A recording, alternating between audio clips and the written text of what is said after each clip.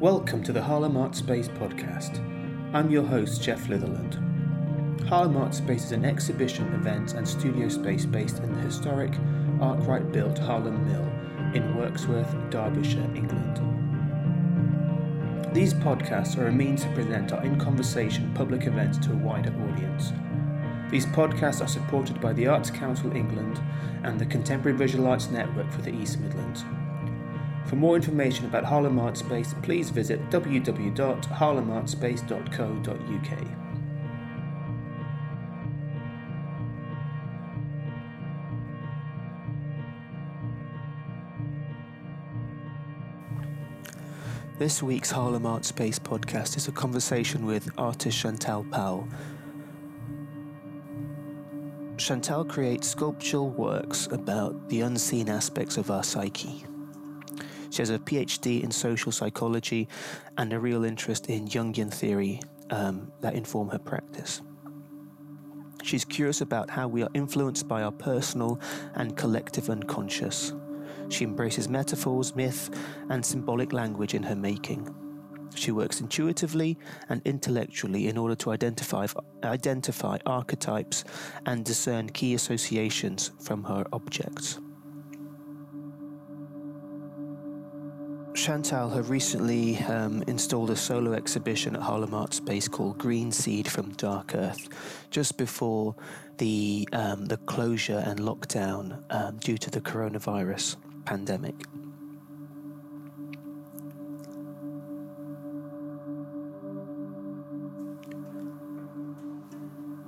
The music on this podcast is by Melanie Pegg. That's P-E-G-G-E. Melanie has a new album out called Underworld Floods, which you can find on Bandcamp. Her songs are spacious, ghostly, performed with a meandering classical guitar accompanied by subtle and mystical improvisations of a dry psalter, which is Chris Thornhill, who's worked and collaborated with us before. Melanie's music has an arcane, timeless quality to it, evoking early British folk and more contemporary sort of alt folk singer-songwriters like Joanna Newsom. The archetypes it deals with in the songs and the structures, I think, reflect the tone and mood of Chantal's work, and I hope it's an apt accompaniment to the conversation. This first track is Two Shadows. After it's finished, we'll have the conversation with Chantal Powell.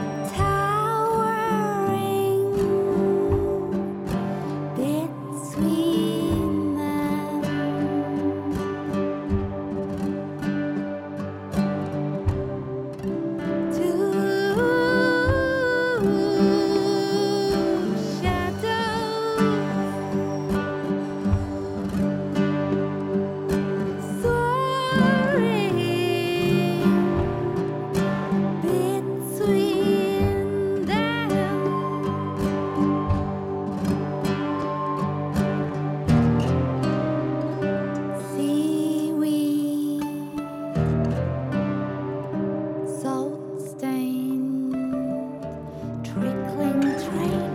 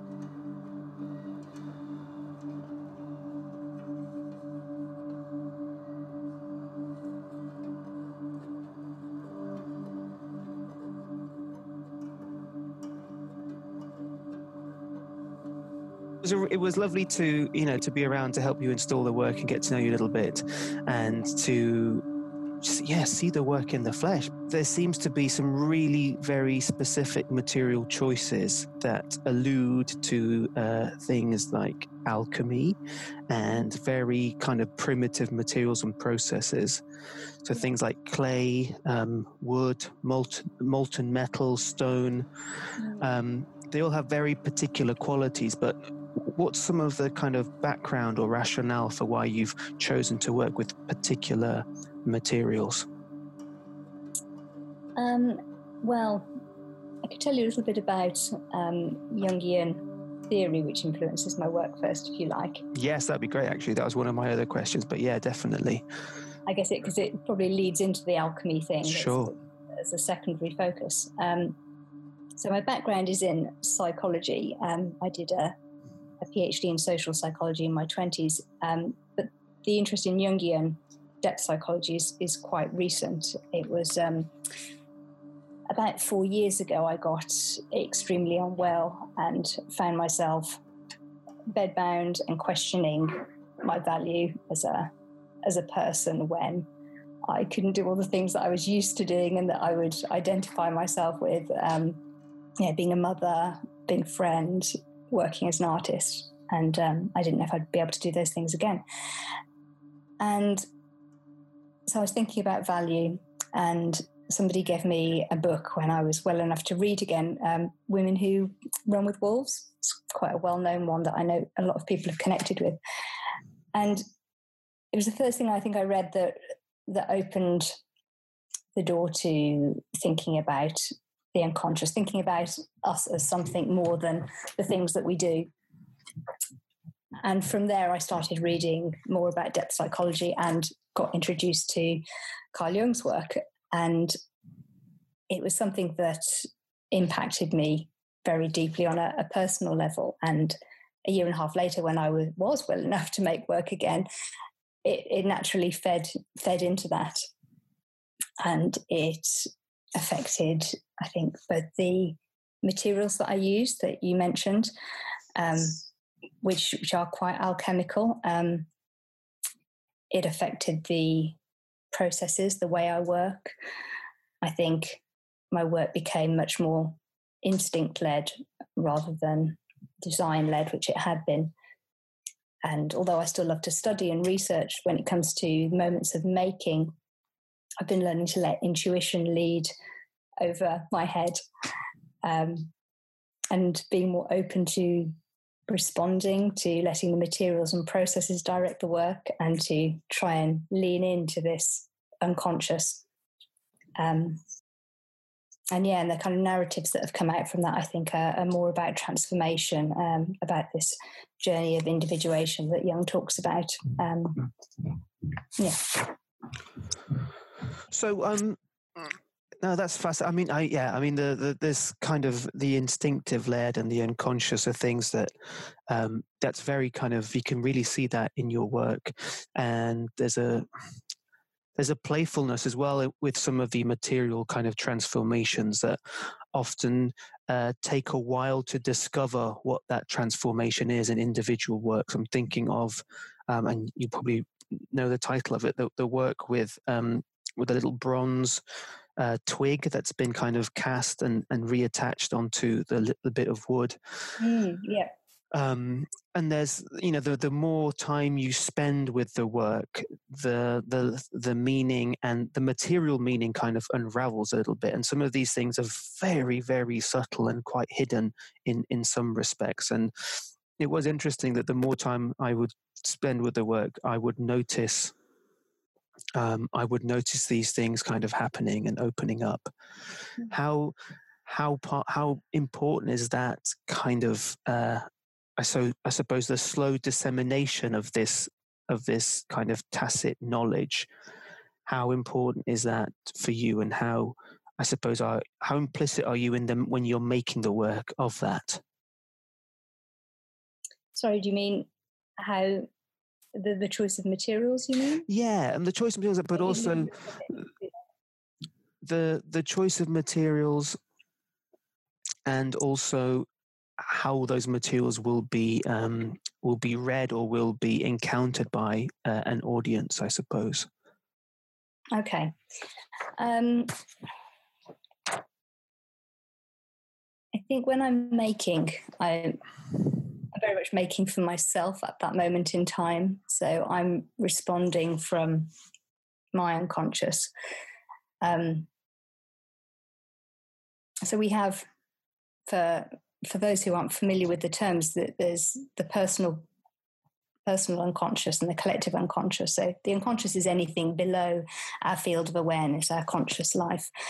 And things that are in my personal unconscious would be things that I've either repressed or dismissed as irrelevant. And when I'm working and I'm choosing materials and working through thoughts or experiences, there's a connection with that personal unconscious, so that will come out naturally in what I'm making.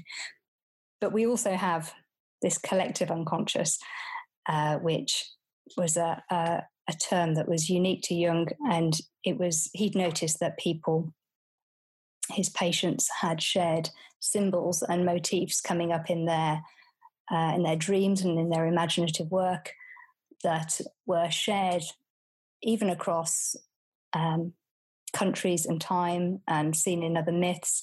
And so from that, he hypothesized that there were these instinctual and universal thought patterns that we've developed over hundreds of years. These thought energies he called archetypes. Mm-hmm. And these archetypes generate motifs and images, and they're shared and recognized by us all. So when I'm although I'm making for myself and working through things quite often, there's going to be these shared symbols and motifs, like the gold twig you mentioned, that come out, that because we have this collective shared unconscious, will hopefully resonate with people as well on their personal level. So I think I don't directly think about the audience when I'm making it, but I'm aware that the motifs and the symbols that I'm using are not just mine. They're a shared thing. And the same with the choice of materials. I'm drawn towards these quite alchemical, elemental materials. But I think they're things that we all connect with.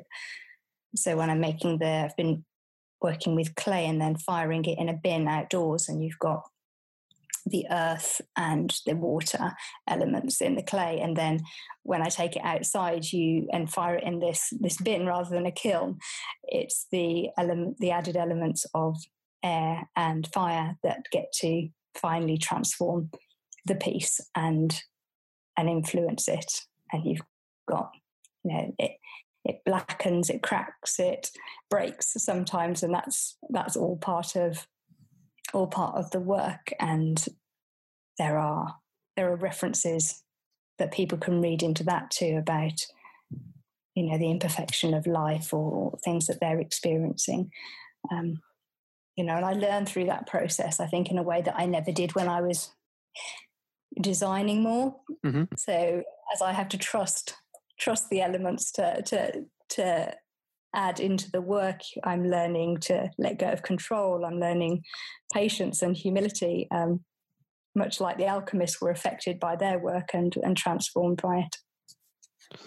Yeah, and there's this, I see it in your work as well, and in kind of in relation to alchemy. It's not just about using materials that are kind of this kind of like we call it materia prima, don't they, in alchemy? These kind of base kind of elements. It's more also that the speculative nature of experimenting with these elements and the kind of slightly haphazard, kind of chaotic approach that sort of those early alchemists had, where they might end up just blowing their lab and themselves up because they were just combining things that with a kind of a chemistry hindsight, you'd be like, no, don't do that. But there is that that approach. I always think alchemy is as kind of also a metaphor for experimentation.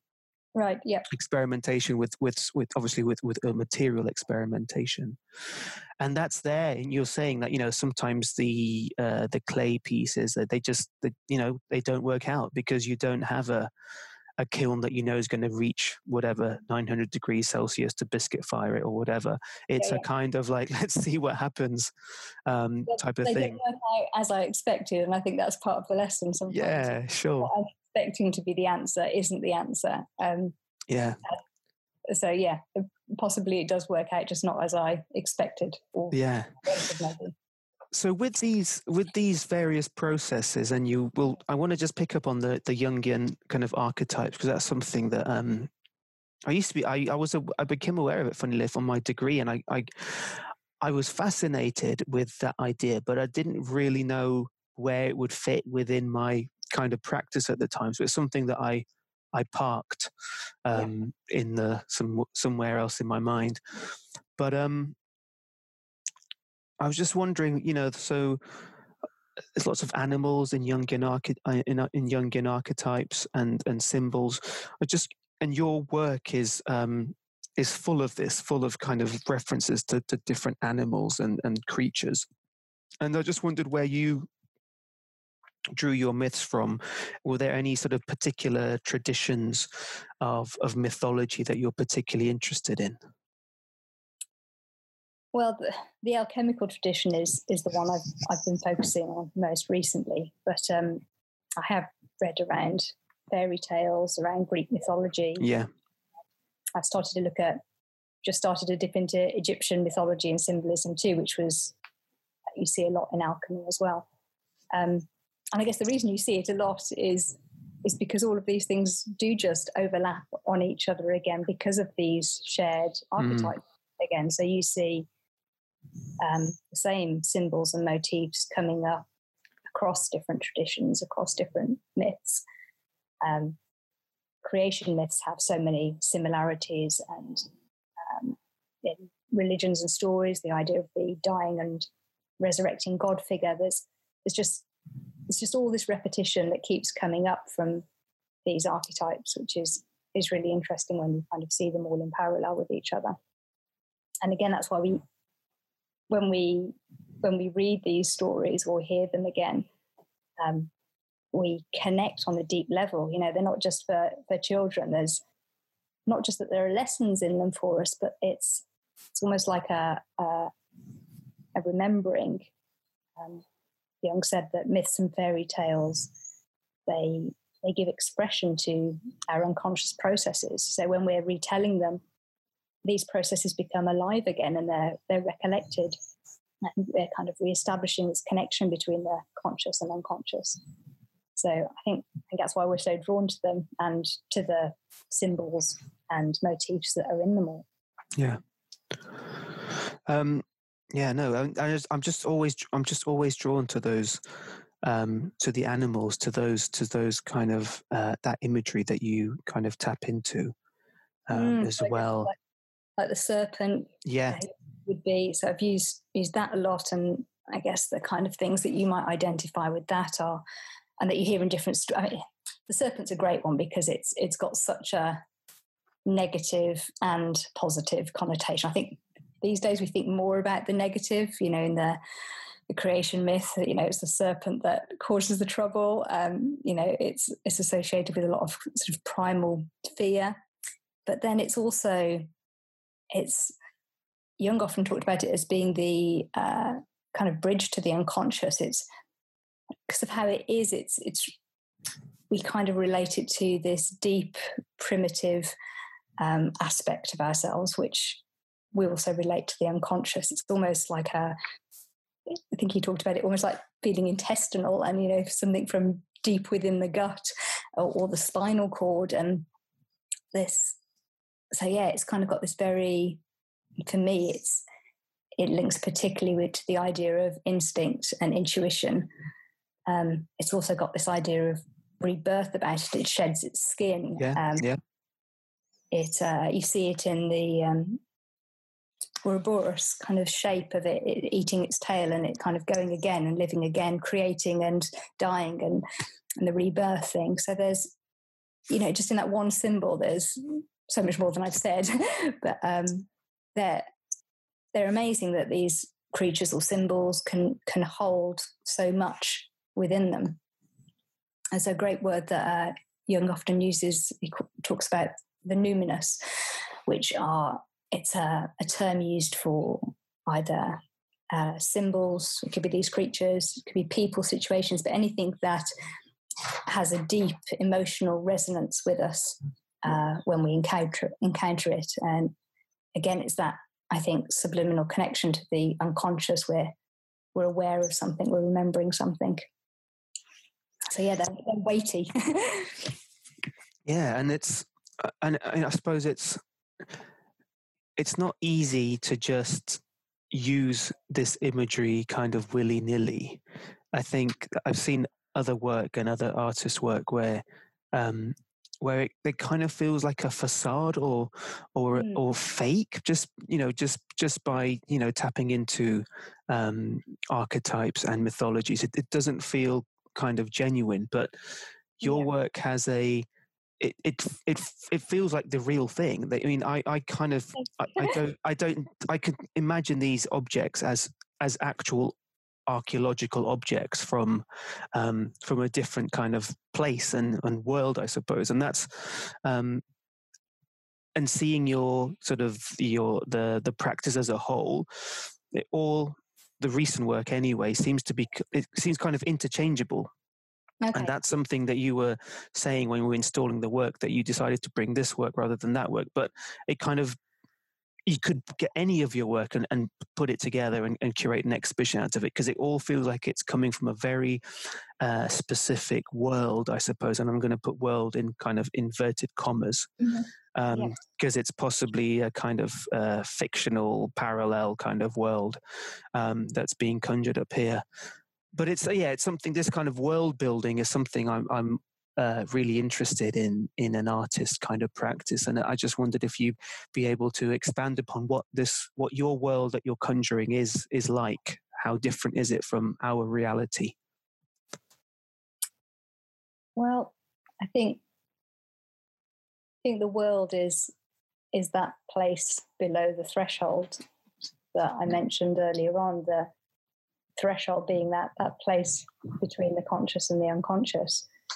So I don't know that it is different from everyone else's world, but maybe it's certainly not what we operate in the main, in the day-to-day. I think it's the place that's within us all, and I hope that's why there's familiarity in the work when people encounter it. So I guess it's the unconscious. It's the place below the threshold. It's the place of symbols. Symbols is the language of the unconscious, and they're mysterious. They're experienced by intuition and poetic understanding.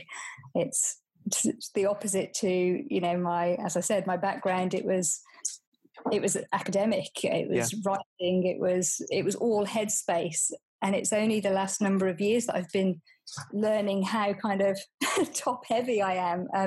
Everything was coming out of my head, and I've been trying to both reconnect with my body and think about that mind-body connection, but also to go and to get out of this ego conscious state and into this intuition unconscious state. And symbols I've just found so exciting because of how they communicate something different from words on paper in an academic sense. These symbols, they help us to, I guess, approximate something that lies beyond our understanding or our control. So something like the divine, which, that's a word, but it's so much bigger than that word. And yet when we see some symbols, I think we naturally generate these symbols to try and get something of a hold of that, or to try and convey it in something other than a word on a bit of paper. I find that really interesting. It just made me think of early civilizations, and possibly some current indigenous cultures where these archetypes and these connections to the subconscious, connections to this, let's call it for divine, for, why not, are so much more not just visible, but intrinsic to their daily lives, rituals, and ideologies. And it feels like there's something vastly lacking in the Western world's kind of every day in relation to a connection to these kind of archetypes and this place of other that some other cultures would have actually embraced that fully, I suppose. Definitely. Things like ritual we're very lacking in, which is another method of getting to the unconscious, ritual and ceremony and symbols. And that's not something that we have a lot of at all anymore in our culture. And it's really important. Even things like the ritual of teenagers passing into adulthood and going out into the wild and having these transitional moments. We don't have any of that really, I think, in our culture. When you also mention the word ritual, I also I think of the rituals that artists do. Okay. Possibly on a daily basis when they're in the studio. Would you be happy to share any of those things that you do to kind of, I suppose, get you into the non-head place that you want to be in? I don't know. I have a studio ritual actually. I try and build rituals into my morning, into my start of my day. Okay. My morning practice, I'd light a candle, I burn some incense in a little chalice thing, I do some yoga or meditation, and just try and, again, I still am very much in my head, so to try and quieten that, I will, try and settle into the moment and do these things. I've got kind of some objects that I have to hand, and I will often handle those, like a rock I got from a special time in Portugal that signifies things to me, and when I hold that, I can kind of hold on to what it represents to me. So I have things like that. Objects are really important to me. So yeah, there are a number of things that I have kind of lined up by my yoga mat and candle, and kind of will handle which one feels appropriate that day. But the studio, not so much so. I don't think I do have such a transitioning. Walking into there, it's a very different space to my home, and so I think just the stepping in is transition enough. But I've started to incorporate ritual into my work, which that was never part of it before at all. That kind of process wasn't. I don't think I valued it at all. Whereas now there are pieces of work that have been made that specifically incorporate ritual. I was going to ask about your studio as well, about the location of your studio, and I'm imagining that you whereabouts are you based? Is it quite rural where you're based? It is. It's a really beautiful location. I'm in West Dorset, on the Jurassic Coast. So the studio is based on Hogchester Farm, which is a 75-acre conservation site. So I'm able to run residencies here as well. So my studio is part of the time shared with artists who come and work here, which is really special. It's although I love working by myself, and that's really necessary for me, those kind of short periods of time where other artists come in, they give me something very different. And I always learn from the people who I end up sharing with, always something new. It never ceases to amaze me how differently artists work and how they respond to this place, which is when they're doing a residency here, they're responding to the land and the area. And that's always so varied. And I've learned many things from them. So the studio, it gives me that. And then in terms of the location, the land is important, but for me in particular, the sea, which I mentioned before, has been incredibly important. I never expected that. I never expected when I moved here 4 years ago to form such a relationship with the sea. both personally. It's grounded me. It's given me a lot through some difficult times, but also how it's been important to the work as well. And I guess it's not surprising because the sea, again, is an archetype. It's the archetype of the unconscious. Mm. This vast, unknown, powerful. You can be wiped out by it, and then it can be calm and still and generous. So it's a very special place for me. And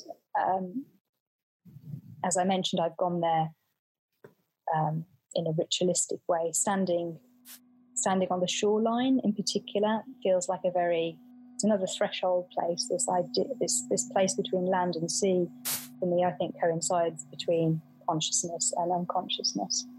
So I quite often go there at night when I'm feeling quite troubled, and I'm bringing this anxious, conscious energy to the sea, I think in a hope that I'm trying to connect with my unconscious and kind of let that come into the space more, which it always does. Mm-hmm. It's, it never lets me down in that way.